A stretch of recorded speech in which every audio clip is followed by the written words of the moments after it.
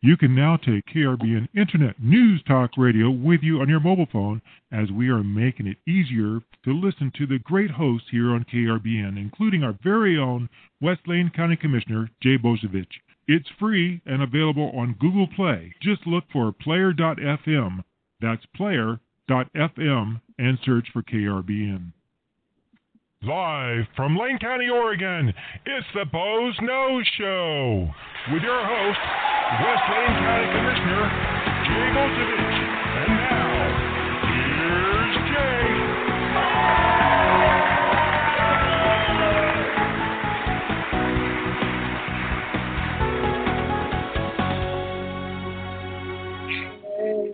Good afternoon, and welcome to another edition of the Boze Noze Show. And I'm your host, West Lane County Commissioner Jay Bozievich, and we're coming to you live from beautiful downtown Elmira.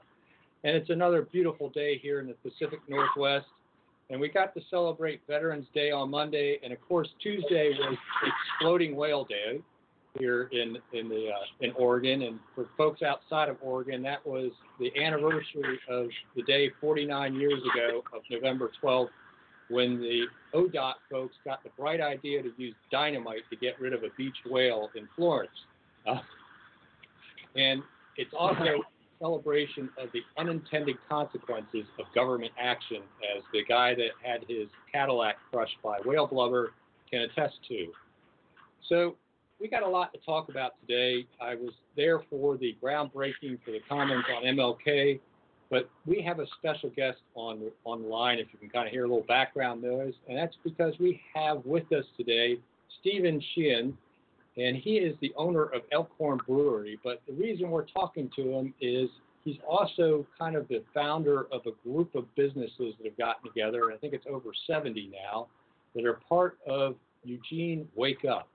And it's a group of people that are, finally kind of had it up to here with the lawlessness that has come along with a certain segment of our homeless population in downtown Eugene. And I'll turn and ask Stephen, can you tell us a little bit about your background so people know who you are, because you have kind of an interesting background of how you ended up in Eugene and actually your experience with homelessness as a documentarian at one point. Yeah, so hi everyone, Stephen Sheehan. So I went to college in Mississippi, finished, and then I went to worked in New York for the bank, and married a divorce attorney from Yale. Worked there 7 years. Needless to say, the divorce attorney and I got a divorce, and so I decided to travel the country some, and I traveled a bit, and then I got in touch with a guy from Lincoln City that was a friend who knew a friend, and so he's like, Steve, you want to do some videography work for me? So what I want you to do is follow transients. It wasn't so much it wasn't the homeless or the unhoused population. I was following transients around the country and how they migrated and where they migrated to. So I took it on, and I had all kind of hidden cameras and microphones, and so I wound up at Rainbow Gatherings, which is a big gathering of a lot of people that there's like every group imaginable out there, from Hare Krishnas to Buddhists to Christians. And they're all these people that are show up there are just travelers and people that nomads that roam around the country. And so I wound up at the first one, and then I traveled some more and went to Seattle and lived in the inner cities with the homeless. I lived with the homeless. I wasn't living amongst the transients, which usually passed through and they would stay for a while. And I would go and I'd camp with the homeless. And you found out real quick which areas were safe, which areas weren't safe. Something I've never done. I've always been a thrill seeker, so I was game to do it. And so Seattle was a really rough town. there's plenty of services like you're not going to go hungry as a homeless or transient or any of the unhoused there. You're going to get fed regardless. And so then I wound up back in San Francisco, and I try not to use money or credit cards if at all possible, because people would see it and they wouldn't trust me. And so I hitchhiked. I rode buses with groups of travelers. I got the full experience. So I wound up in San Francisco, and I got a ticket in Golden Gate Park camping. So, I can understand the frustrations of finding a place to sleep sometimes when it comes to the homeless or the unhoused. But the inner city, when you're in the inner cities, it's heavy drug use. Like on the outskirts, and a lot of the travelers, marijuana is probably the biggest thing, and alcohol. You don't see a lot of the heavy drug use with the travelers or the transients, the people that I was following around. But once you get in the inner cities, it's transients that sometimes that used to be travelers, and they get stuck in a town, and the way they get stuck in a town is they get used to it. From what I've discovered, they get used to it, and then they get so hooked on drugs that then there's no leaving. And I feel like a lot of the bigger cities like San Francisco and Eugene, which isn't a bigger city, I feel like that's what a lot of the homeless or transients or unhoused, I feel like they have gotten stuck. It's a vortex so back up a little more. After San Francisco, I left again, and this is a 8-month period already. And then the next rainbow gathering came around, and it was New Mexico. So I wound up in New Mexico, and so I said, well, I know I hear a lot of things about Oregon, so maybe I should go where the guy that's paying me. So there was about 3 buses. They all lined up at the rainbow gathering, and they had lots of people on the buses. Not like school buses. They were just buses that had been converted into RVs. They were like old school buses that had been converted. And I'm like, where's all those buses going? And they all say, we're going to Eugene, Oregon. Jump on the bus with us and head there. There's like the country fair is about to happen, and it's like the place to go. And I said, well, will there be a lot of travelers there? And they're like, oh yeah, it's packed. We go there every year. So that's how I wound up in Eugene, Oregon. Was I jumped on the bus with a bunch of transients or travelers, and that's how I wound up in Eugene. So I lived on a commune out in Noze. Wound up on a commune out in Noze and managed the commune, still traveled around, and it got too much for me. I started dating a young lady that's born and raised here in Eugene. And so I said, this is enough. So I gave the guy all the footage and documents and everything I did. But then in Eugene, this was 11 years ago. In Eugene, I noticed, because I would go over across from Ninkasi, and I would sit there and I would listen to the buses. There used to be a lot of buses across the street from Ninkasi, and we would get. The people would bring us out Lowfields from Ninkasi, and I would get to know that time that wasn't really homeless. Those were travelers, and they would bounce around from place to place, and it wasn't so bad. It wasn't. You didn't have I could move around Eugene. I could go to the drum circle and interview people. It wasn't so bad at the Saturday market, and so I bounced around and ended up I stopped doing it after about 2 years and started dating my wife, and then we ended up back up a little more. So I couldn't find a job with my degree, so I'm not the type to rest on my laurels. So I would go to the slash piles in Noze, and I would pull out big giant logs that had been sitting there for a while, and I cut 23 cords of wood and I would deliver them to people, and that's how I made my living until I found a job. And so my dad had a furniture factory back in the South, and so I worked for M. Jacobs, and he gave me a job right away since I had a furniture background as well and a business background. And so I worked for him, and I wasn't selling furniture wasn't my cup of tea.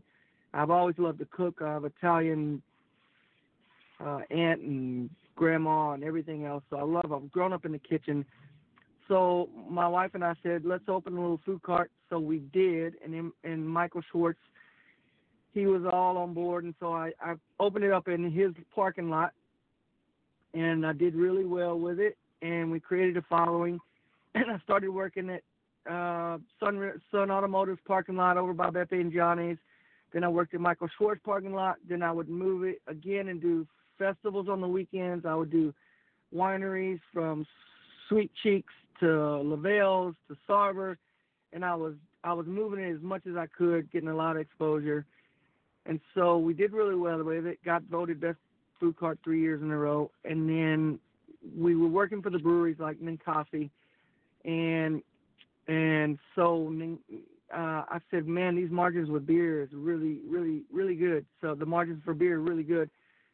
Let's take the plunge, and we know the restaurant side of it. Let's just go hire a good brewer and take the plunge and open a brewery too. So we did, and we've hit the ground running with our brewery. We've been super successful. We've had the support of so many people in Eugene, but we've come the last 5 years, and the community of unhoused, and yes, the ones that we've dealt with are the unhoused that I have to deal with every morning on a daily basis.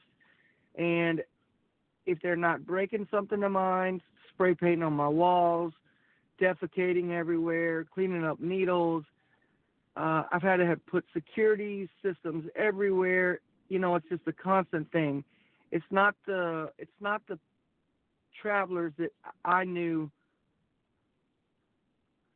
10 years ago.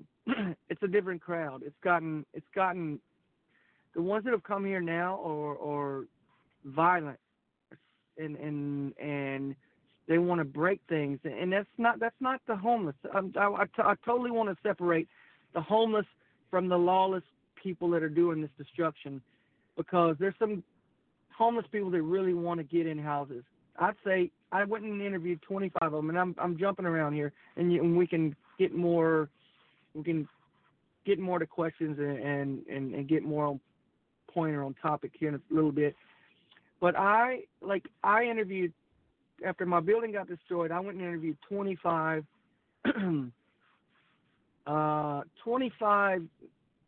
unhoused, free-range people, and I went to the 10 cities. I didn't go over there. I didn't go to the Mission. I didn't go to the camps on 99. I wanted to hear from the people that I felt like were the ones causing trouble. So I've lived with them before, so I'm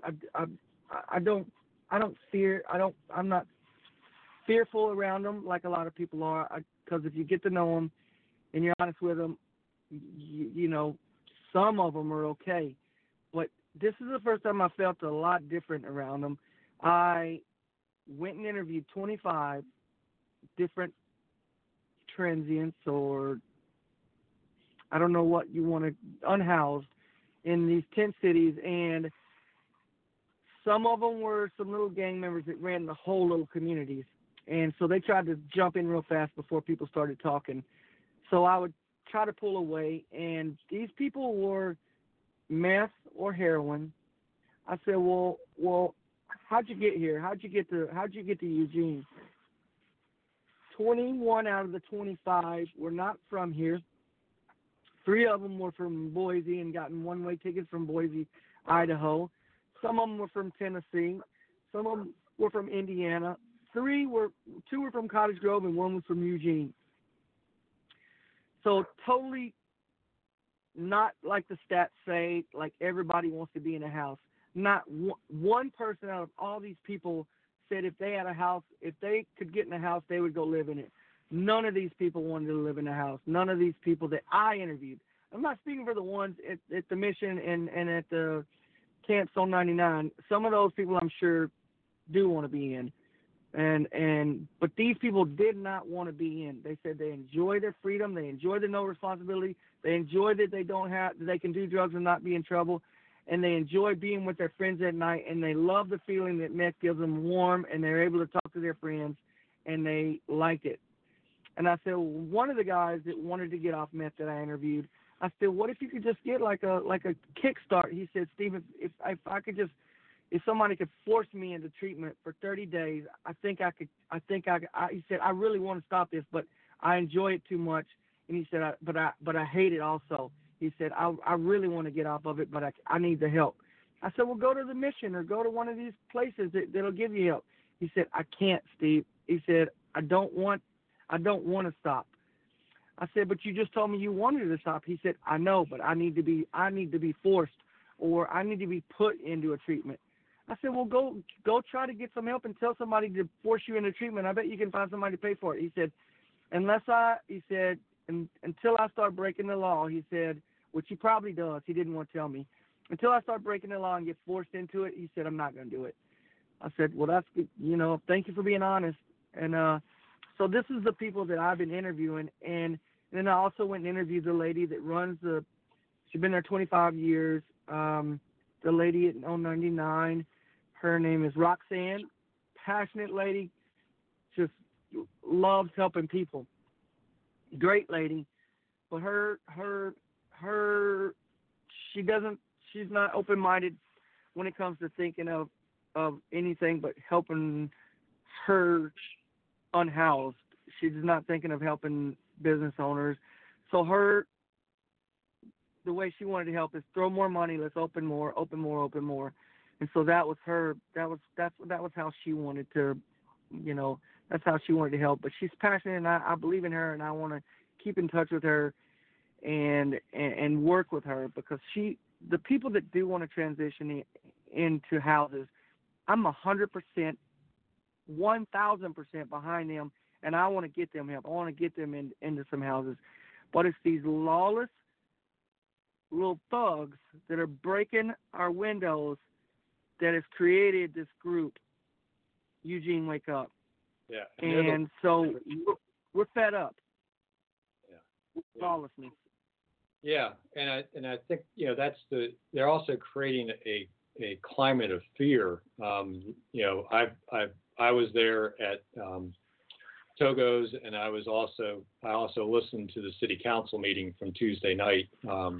And you heard from that one sorority mom, I guess that's what you call them, the woman that Yep. runs sorority, about how her girls, as she refers to them, have to be escorted in and out of the building, and how they're going to have to build a fence around the sorority yard because they can't keep the unhoused out of there, and they're scaring the girls to death. Yeah. And you heard from the other woman how she was chased from McDonald Theater all the way into the park blocks, where she fortunately ran into a security guard for Saturday Market there that stopped the guy from following her. So, yeah, there's a level of fear there.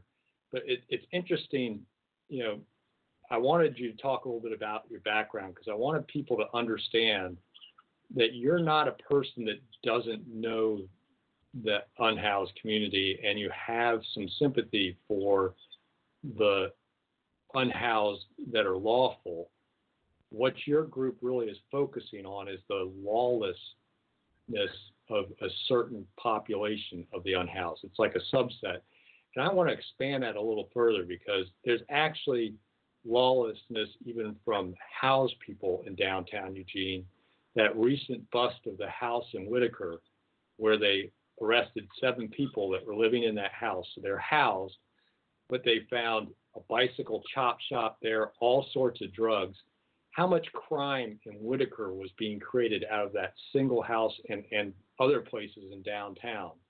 Yet that house had been complained about since 2014, had over 70 calls to that house in 5 years. Why didn't they bust that house sooner? So it's sort of the same question. It's like somebody has to deal with this lawless aspect. And then when you hear from that guy that talked to you about how he kind of wanted to get off of meth, but he wouldn't do it unless he was forced. So when you're not enforcing the law, when these guys do get lawless, you're actually not being compassionate to them. That guy would like to be arrested and forced into treatment. He's basically saying it without saying it. So the compassion would have been, enforce the law, take some of those folks that are addicted, put them into our treatment court. We've got a spectacular treatment court here in Lane County, and a great there's something we refer to as our 416 program, which is similar to treatment court, which has been shown to have just a spectacular success rate from a recent third-party independent study of the program. So, I agree with the store owners and the citizens that work in downtown and everything about the lawlessness. We have to start doing something there. And I'm kind of curious. You said you had we talked just before we got on the air that you had a very productive meeting with some city officials and local business people today. Is there some effort going forward out of that meeting, or was it just the start of a conversation? Oh yeah, and I don't think so we I went to a city council meeting a few nights ago, and I let everybody know too there that was my last city council meeting, and that was Eugene Wake Up's last city council meeting. And I've had so many people say no, don't let it be the last. That is not the right environment to get things accomplished. Absolutely. I sat there for 30 minutes to try to get there early. I got there an hour early. I got harassed. I got called name after name. I got cursed, and I put up a post about what the guy put on a unhoused advocate site. What he wrote about I don't know if you've read it yet. Yeah, I saw it. But what he wrote and how he harassed me, why are these people even? The security guard should have banned him from the even building. He shouldn't have been able to, because he shouldn't even been able to talk. He should have been kicked out and not been able to even be in the building. It's like, because nobody's going to go speak freely at those meetings, and everybody doesn't have the support I have right now, so they need to be able to have that meeting to be able to go speak their opinion, but they're not going to if they get harassed before the meeting. So because it's now up to 100 business owners behind us, and we have a lot of momentum, and now's the time when we get things done. One of the things we talked about is the university being more on board with us. So we really need to get the university with us, especially when you're hearing house moms talk about this, and when they start losing students or losing recruits or losing Olympic trials or world championships, then we're going to start taking more note. But I don't know why U of O hasn't joined in more in this whole talk. But today was really, really, really, really productive. I wasn't a fan of the meeting the other night, but today with Lucy, or the mayor, and then Miss Emily Simple. Emily Simple, and then George Rohde, Floyd Brzezinski. It was Mark Justina. It was the most positive. We got some things accomplished because a communication line was opened with business owners and with the city council, and I just feel like we got a lot accomplished. And we talked about the easements, and that was one of the topics of discussion, and I think we're going to get something done there. You'll hear more about it in the next couple of weeks. We talked about low-level offenders and getting them to processed in the right direction. There's a law now which you'll know more about, but that says that people can get out if they can get out of jail immediately if they're not able to go to court or they're not mentally stable to go to court. So we're, instead of sending them to a mental institution or a state hospital, we're letting them right out. So it's pretty easy to use that excuse to let out a ton of people that are going to come smash windows and things like that, instead of putting them in jail or in the state hospital. So that's a big problem we talked about. And then we also talked about a few other things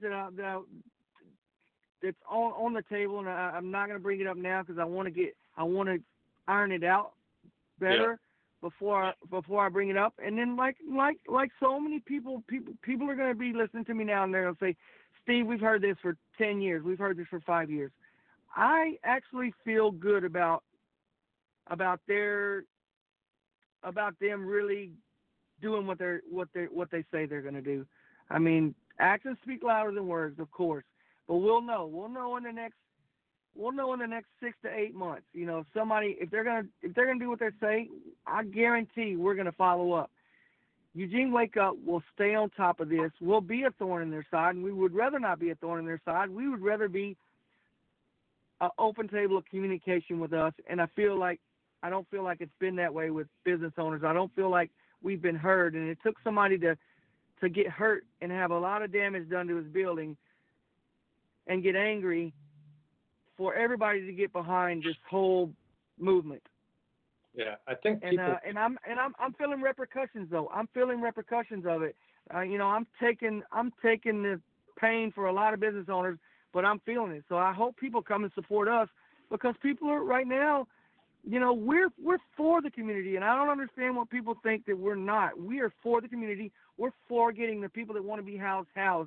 But I'm feeling right now, I'm 30% down from when this happened because of me coming out and having a stance for the stance I've tried to take this for a lot of business owners. So I hope people will come and support us and show their support. That's how I need support. I need people to support us, because we're getting smashed right now, and so it's been tough. Yeah. So for all you folks out there, if you're in Eugene and you're looking for a place for lunch or dinner, everybody needs to swing by Franklin Boulevard there and stop at Elkhorn Brewery and have a nice adult beverage and a good burger or something else off their menu there. And I've eaten there, by the way. I can attest that it's good food and good beer. Thank you. Yeah.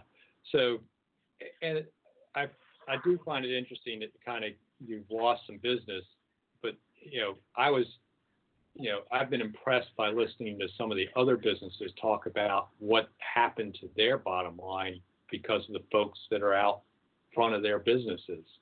The gymnastics guy that's lost 50% of his gross revenue. That one market that's over there on 13th, where they were in the right of way in front of him for a while, lost over 30% of his revenue year to year for that month that they were out there. There's an impact to having them there too. So we have to resolve this. But I really wanted you to go over your background somewhat so folks can appreciate, if you're not going to Elkhorn now because Stephen took a stance about the lawless people, understand you do have compassion for homeless people. You lived among them, so it's not like you understand their experience and you don't have compassion. So really, I hope people will come back to your business and not think that this is something that's purely about trying to classify all homeless as lawless, because not all homeless are, just as there are housed people that are lawless, like those folks in Whitaker. And there's some of this damage being done downtown, which is, housed local youth that are just rampaging, So you can't even blame it all on the unhoused either. But the fact that this lawlessness against businesses is so tolerated in Eugene has got to stop. You know, you saw Springfield take a strong stance about this, you know, several years back, and they passed some public safety levies. They built a jail. And look which downtown the Eugene Weekly readers voted as best downtown. It wasn't Eugene, it was Springfield. Why? They've got a vibrant downtown blooming there where people feel safe. You know? Right. Eugene's got to take a page from that. We had a bunch of people in for a board meeting this week to talk about economic development. And towards the end of the meeting, I noted for everybody, and I got agreement out of most of these people from all these small cities and rural areas around Lane County, that public safety is critical for economic development. That if you don't have a strong public safety system where people feel safe and comfortable out on the street, it impacts business and your ability to recruit businesses and retain businesses. So I'm hoping we see. Go ahead. If you talk to any of the restaurants on my street, us, Chula's, Manola's, at 8 o'clock, 7:30, 8 o'clock, unless it's like a game or something in town, our businesses, we've seen a decline the last 3-4 years because people don't want to go out in our area. That's why the sorority girls say they have to be walked to their car. People are fearful for going out late night. I have to walk my employees to their cars.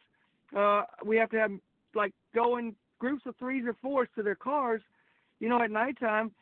People aren't wanting to come out to local businesses that have been thriving because they're scared. And that's I love this town. Don't get me wrong, and I've thought about it. Like, Springfield's been looking good to me, but I'm so tied in with Oregon track and Oregon football. The university lets me do so much for them, and I'm really I have a convenient spot for Oregon track. They eat here weekly, so I don't want to lose the tie that I have with the university.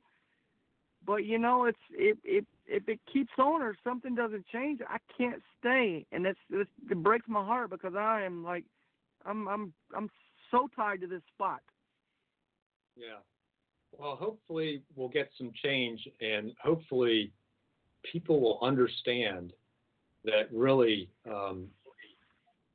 we have to enforce the law and take these people accountable for their actions, because actually that can be the start of repairing these people and getting them into treatment. They can end up in our drug court, in our veterans court. They can end up in our mental health court. The city has a drug court for misdemeanor offenders. They're very effective programs out there that can really change these people's lives. And if you go to the graduations for those things, time and time again, the graduates, when they're giving their turn to speak, will talk about how they would never have taken the opportunity to go into treatment. They had to be forced, basically with the threat of going to prison to accept treatment. And just like the gentleman you interviewed. So, Stephen, I want to pause for a second and remind folks that this show does take calls in. If you have a question for myself or Stephen or a comment about this subject, the call-in number is 646-721-9887. And you just press 1 so we know you want to get on the conversation, because occasionally we have people that call and just want to listen on their telephone because they're walking away from their computer. Again, it's 646-721-9887. Just press 1, and that lets Robin, my call screener and producer extraordinaire, know you want to get in on the conversation here on the Boze Noze Show with your host, Jay Bozievich, West Lane County Commissioner, and our special guest this week, Stephen Sheehan, who is the owner and restaurateur extraordinaire with Elkhorn Brewery and the founder of Eugene Wake Up, a group of now over 100 businesses that are concerned about the lawlessness that's occurring in downtown Eugene. So, Stephen, could you talk a little bit about if there's other businesses that want to get involved in this movement? And particularly, I hear from, because I'm a rural commissioner and I cover all the way out to Florence, I hear about this problem all the way out to Florence. Is there a way for folks outside of Eugene maybe even to get involved with you guys and get some momentum around this movement? I need. They just contacted me. They have people way out in let's see, Lorraine, that sleep in their barn, that pull the RVs, and she's like, "How do we get involved, Stephen?" It's not just our town. It's like all over, I live out in West Eugene, not in the city, and we have RVs that pull up in our neighborhood, and I'm not so much minded if you kept your RV clean. They're taking the grocery baskets and leaving them. They're making trash all around, and wouldn't say these are unhoused because they live in an RV, but they're just making such a mess. I have to go clean up after them myself. I wouldn't mind at all if you just clean up after yourself. But there's so many people. Portland's been calling me saying, "Hey, can you come to Portland and start a Wake Up Portland?" And I'm like, I'm having a tough enough time with Eugene. No, I can't come to Portland. I've had Salem calling. One thing there's hundreds of people asking me, "When's your next meeting? When's your next meeting? How can we get involved?" So our next meeting is next Wednesday at 6:00. I'll post where it's going to be. We haven't decided yet because we don't know if it's going to have to be a really big spot. But the next meeting now is going to be a productive meeting. Now I feel like it's the 5 stages of grief. The anger stage is over. Now let's roll our sleeves up and get to work. So our next meeting, if it's 60, 70 people, then I want to go back to my college days and, hey, we break off in groups and have 5 or 6 people in each group, and we brainstorm some solutions, and then we all get back up, and then that's the topics. There's not going to be anybody trying to hijack the whole meeting. We don't want somebody coming in. I know there's some people now that have been want to run for mayor. There's people that want to run for city council. And they want to come to meetings and just promote themselves. It's not about that. It's about our community as a whole. If you can't come with productive solutions, I want to turn the corner with the group now. I don't want people to just think it's all about ranting about. I want to shed the light on things, but I don't want people to just think it's ranting about how we're getting our buildings destroyed. Now I want to see some positive solutions and positive change in our community, and I'm going to stay at it, and I'm going to keep it as positive as I can. And I get so many comments on the site. Please, people, please don't comment one way or the other, like you want to hurt somebody. It's not about that. No, we're not vigilantes. We're not going to hurt people. Don't come on saying there were a bunch of socialist capitalist pigs. I'm so tired of having to delete 15,000 comments a day. It's not about that. And I know we're going to keep getting them, but please try to remain positive on our site. Like, if you're going to come on our site and write something positive, write a solution.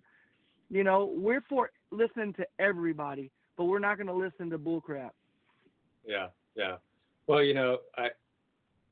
I'm in kind of the business of trying to provide some solutions, but I can tell you that government's not going to be the end-all solution, and having the business community, dig in and help us is going to be really important. I came to your meeting. I didn't speak and I didn't raise my hand to speak because I was there to listen. And if I come to your next meeting on next Wednesday, I'm trying to think of whether I'm free that day, it'll be to listen. I want to hear from you all what you think some of the solutions are. We are working on some in conjunction with a lot of partners. Today's groundbreaking for the Commons on MLK, involved multiple different agencies, 12 different people providing financing, 12 different organizations that help provide financing for that. And that's just going to help a portion, but it's going to help the portion I think that's part of our issue here, because it's intended to house the most chronically homeless, difficult to house people with a lot of case management that'll get them past some of the things like their addictions or their mental health issues. move them on, hopefully. So, but that project won't open for another 13 months. They've got to be constructed and get up and running and everything. So that's not going to help today. But what might help today is maybe a little bit of a change in some of the direction that City of Eugene might be taking with EPD and what their mission is. It also might be that they've got a revenue stream coming up to expand EPD's manpower, rather than wait for that tax to start. They could actually take what's called a tax anticipation loan and start hiring people today. So there's some things we could probably urge them to do, but after they arrest people, there has to be something to do with them. So there's a whole nother part of the system that's sort of got to come along with that. EPD is just the front end. We got to have prosecutors to prosecute. We got to have, court capacity, jail capacity, and if they end up in treatment, the treatment capacity, the mental health facilities. And one of the things that we're trying to do right now, that our board set aside $1 million for, is to stand up a mental health crisis center, so that some of these folks that are just, basically going through some kind of acute episode of a mental health crisis, have some place for EPD to bring them, or for right. to bring them, rather than taking them to our jail, where they become a huge liability for our jail folks to deal with, because it's a horrible place for somebody with a mental illness to be. It's loud, it's clangy, it's bangy, the lights are on 24/7. People usually don't stabilize in jail. So they have a whole upstairs that's not even being used, though. Yeah, we do have a pod that's not being used because we just don't have the resources after the end of some of our timber receipts from the federal government. We've been struggling with that for years, and that's where you see some of these rural areas like knee-deep cattle. We can't respond when they have somebody sleeping in their barn, because our rural patrol is virtually almost non-existent at the level right. that we're able to fund it. So there's some longer-term issues around funding and everything we need to take care of. Jay, what about our mental hospital in Junction City? The girl that cuts my hair, husband works out there, and he's a supervisor out there. And I know we spent a lot of money on that. And I know it's a state-run facility, so we just can't send people from Eugene out there. But there's 6 empty units out there, big units, that aren't even being used. It's just like we have some beds at some of these mental institutions, but we don't have the people to man them, I know. But, man, it's just like there's so much space that seems wasted. Yeah, and part of that is when we take people through the criminal justice system and send them up to the state hospital, which a lot of people are being sent up there by the City of Eugene's municipal court right now, on what they call aid and assist. When they arrest somebody that's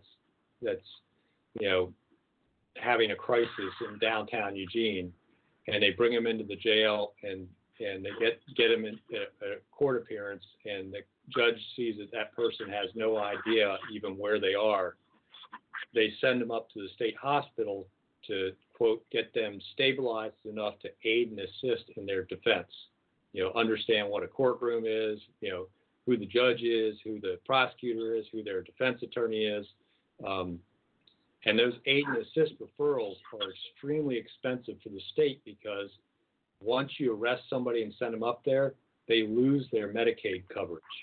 So there's no reimbursement for that service, and that costs a lot of money. It's like a $1,200 a night stay in the state hospital. So it's a really expensive way of housing people. And because of that loss of revenue, because there's no reimbursement for those folks, OHA can't open the rest of the hospital. So one of the fixes to that actually doesn't lie with either the city or the county or the state. It actually lies with the federal government to fix that piece of legislation to allow for folks that are pre-trial and haven't actually been convicted not to lose their Medicaid coverage. there was some form of reimbursement back to the state for housing those people, they could open up more sections of the Junction City Hospital. So there's even a piece where we need to get together and be talking to Senator Merkley, Senator Wyden, and Congressman DeFazio about, and there actually is a bill that would prevent that. Once somebody is actually adjudicated and convicted of a crime, then you pull their federal benefits from them. Because they're going to a prison or something like that. But these people haven't even been tried yet, but they cut off their federal benefits the moment they get arrested and brought in. That doesn't seem like Oregon. It's not Oregon that's doing it. It's the federal government's rule, and it's one of the reasons. It's one of the reasons why our medical services in the jail are so expensive that we can't open other portions of the jail. That sucks a lot of money out of our jail. Is we're not getting reimbursed from Medicaid for those services we're providing to anyone that's being housed in our jail, pre-trial or post-trial. That's all on the taxpayers of Lane County to provide medical services. So when you do drag somebody in there that's in full-blown mental health crisis and now you're going to, they're addicted to some substance and they're going to go through withdrawal, the taxpayers are paying for having to keep that person in the medical wing, possibly in solitary confinement to protect other people, and on a suicide watches and everything else. Those are the most difficult to deal with prisoners, and create some of the biggest lawsuits we have because they tend to hurt themselves. So, but also too, and that's what we talked about today. It sounds like the city of Eugene is using that clause, though, to let out a lot of people. They're using that clause saying they're not fit to stand trial, and instead of sending them to the state hospital, they're just letting them out. Yeah. So that's a problem. Yeah. And yeah, I mean, that's a problem right there. Yeah, and part of it's there's no capacity to get them into the state hospital. We'll get, they'll want to refer them to the state hospital, and the state hospital will say, we just don't have a bed for them. And so they end up. And that's yeah. Yeah, like the girl that broke my windows the first time. She's mentally ill. It wasn't drugs or anything. Mentally ill girl, hearing voices from all our restaurants on this row, and she went to and that's why she was trying to break the windows, because she heard the voices in Manolas and Chulas and us. And so she went to jail. They let her out, and then this is the same girl that also caused a girl to break her arm when she was going to coming out of duty. Jury duty. Same girl. Didn't do anything to her then, and then now she's finally locked up, and I just got a word from the DA today, and he said she's still locked up, and we want you to come to her court date like in the next 2 weeks. I said, that's fine. So, but that's somebody that should have been locked up, should not have been set free. She should have gone to the state hospital in the first place, and then it would have avoided $8,000 worth of damage to my place, and it would have got her some help. Yeah, and that's part of getting that mental health crisis center stood up. That may have been where she should have gone the first time. Right, right. Get her stabilized. Yeah, I agree with you. And there are some, the state's kind of in sort of a backlash sort of thing, trying to force the circuit court and the municipal courts to stop them from sending people to the state hospital because it's hurting their budget. So they're trying to adopt some rules that are going to require Lane County, of all people, even though we're not the ones that sign the checks to the judges that send these folks to the state hospital, but require Lane County Mental Health to supervise these people, instead of having them in the state hospital system. And our behavioral health folks aren't trained as parole officers, Right. They're proposing a solution that's going to actually kind of break the system in some ways, because it's also going to create a huge liability for the county where we may not be able to afford to provide mental health services which, we can't, if we have to jettison our mental health services, that just makes the whole thing worse. So we have to not explode the whale, as this week was Exploding Whale Week, and have an unintended consequence of trying to solve one problem about the overload of the state hospital system from these aid and assist referrals from the courts that they don't have the capacity to handle, and it's really expensive. I think the better solution is let's work on the issue at the federal level and allow them to stay on Medicaid so that they get reimbursement, and then maybe they can open up more area of the state hospital system to provide the beds, and also maybe they'll a revenue stream for the county to do a better job of crisis mental health care. So it's a very complex problem, this whole issue of homelessness. And I have to say, the city of Eugene's kind of caught in some ways too. There was a court decision, I'm sure you're familiar with, the Ninth Circuit's Boze. Yeah. Yep. And it's made it very difficult to move people that are sleeping and camping from public spaces unless there's room in a shelter somewhere for them, which we don't have 2,000 shelter beds in Lane County. And we're never going to be able to afford to have that. And that's where the easement thing came in today, and that's going to help us tremendously, is getting the campers off the concrete as well. So that's going to be a big help for us business owners. And I'm proud that hopefully gets accomplished. From what it sounds like today, that's going to be accomplished, and I feel like already that we've got something done. I mean, that's I feel like it's first time in 5 years we actually got something done. And it kind of took, a dud Molotov cocktail to set it all off. Yep, for sure. Yeah, I don't think people realize just the intent that was there with that woman was so dangerous. And the story the one woman told of her truck getting a hole drilled in it to siphon the gas and then exploding with two young men in there getting ready to do a furniture delivery. Yeah. People may end up being harmed eventually if we don't control this lawlessness in some way. Well, at the city council meeting too, I don't know if you heard the Alpha Towing. He's our towing as well, and he's been with us for a long time. We're good friends with him. He's having to tow these abandoned RVs, and the junkyards won't take it.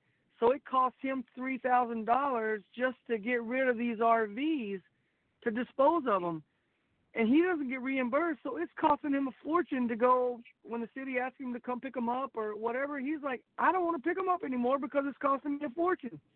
Yeah, that's a huge issue, not just for them, but across the state as abandoned RVs, and particularly because they've been lived in quite often without a hookup, which means they become very sanitary very quickly, and they're rolling hazmat situations. That's a real difficult situation to deal with, and one that isn't confined to Alpha Towing in the city of Eugene. It's particularly bad out in rural areas where they get abandoned on rural roadways, and it's been a problem for the BLM and the Forest Service because they're getting abandoned out on forest roads, and no one wants to tow them anymore because they can't get rid of them. No one claims them. They just end up being a liability more than anything, and something takes up storage space. Well, all my favorite hiking out in Cottage Grove on Row Road out there with all the parks. There's so many of them in I go try to clean up the trash myself when I go for a hike, because they're having so much trash out there. I'm like, and there's abandoned RVs out there, and I mean, when it comes to my hiking, and like I'm for the environment, and men, they're like, that's a whole nother issue. Yeah. There's an environmental impact to homelessness too. Oh yeah. And sort of the knee-jerk reaction this summer was that ban on camping along the rivers and on the islands in the Willamette River. So, Stephen, we're getting down to about 5 minutes left in the show. Is there something that we haven't covered yet that you wanted to get to with Wake Up Eugene or Eugene Wake Up? I always get it backwards. Yeah. The only reason the only reason the name came is when I was so upset in my rant on my Facebook page that I said it a million times, Eugene, wake up. So that's where the name came from. But anyway, The only thing that I say to everybody is, let's turn the corner too of like I don't want people to think that Eugene Wake Up is a negative group, that we're just here to condemn the homeless. We are so for the homeless. We're so for getting them housed. I'm a compassionate person. I consider myself a Christian. I don't know if I can say that on here, but I'm a Christian, and so I'm a compassionate person. You can say almost anything on this show because we're internet radio, not quite the FCC. And I believe in helping people and giving them a second chance. It's the lawlessness, I don't care who it is, the housed, the unhoused, that's destroying the fabric of our town, our community, our businesses, that we're done with. We're sick and tired of it, and we're gonna keep at this. We're gonna stay on top of it. Our momentum is strong, and we will not let up. Good, and I just as long as people always remember, and you're good at reminding people of this, that a lot of these people that are being lawless are very broken people, and there's there's repair to do there. And like you said, that one guy told you point blank that he wanted to get off of meth, but he would never voluntarily get off of it. He's going to have to be forced to, and it reflects exactly. I don't know if you ever watched the Seattle is Dying video out of Como. Oh, yeah. He was told the exact same thing by the homeless population in Seattle, that drugs are so powerful, and that addiction can be so powerful with people that they literally have to have a big stick held over them to force them into treatment. But some treatment is so effective, particularly with opiates. There's so many medically assisted treatment that is just so effective for opiates. So it's sad that we're not being compassionate by holding people accountable for criminal behavior. Right. And Jay, it's not just getting them off of the drugs. We also have to give them some self-worth. Because even when they get off the drugs, if they still feel worthless, if we can't just hold their hand and tell them, hey, it's going to get better. I've given so many people jobs from the sponsors place here, the people transitioning out of prison. I'm big into prison reform, and I am so for that, and just giving people some self-worth. I think that's a big issue too with the people that are recovering. Yeah, because most of those people, the addiction's usually a symptom of some trauma or other issue in their life, and you have to get to some of those underlying issues, and one of them is self-worth. And we have a huge suicide epidemic with our teenagers right now, and it's about making people feel like they're valued and people care about them. Oh, yeah. And I think that's a big thing. And I really appreciate that you work with sponsors. Paul Solomon's a friend of mine. They're a great group, and they do some fantastic work with our justice system and helping people get back reintegrated. And their work has been proven by studies to be very, very effective in getting people back on their feet. And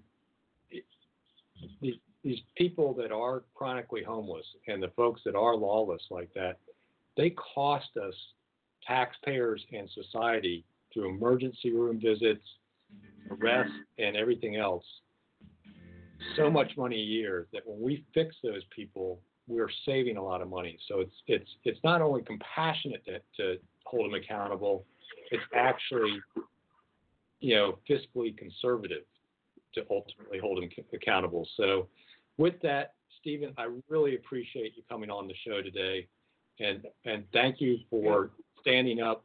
I'm going to make a point of getting down there for lunch sometime and supporting your business, Elkhorn Brewery, and everyone else listening to the show should think about doing the same thing. One of the things that helps with making a place feel safe is if there are more people there.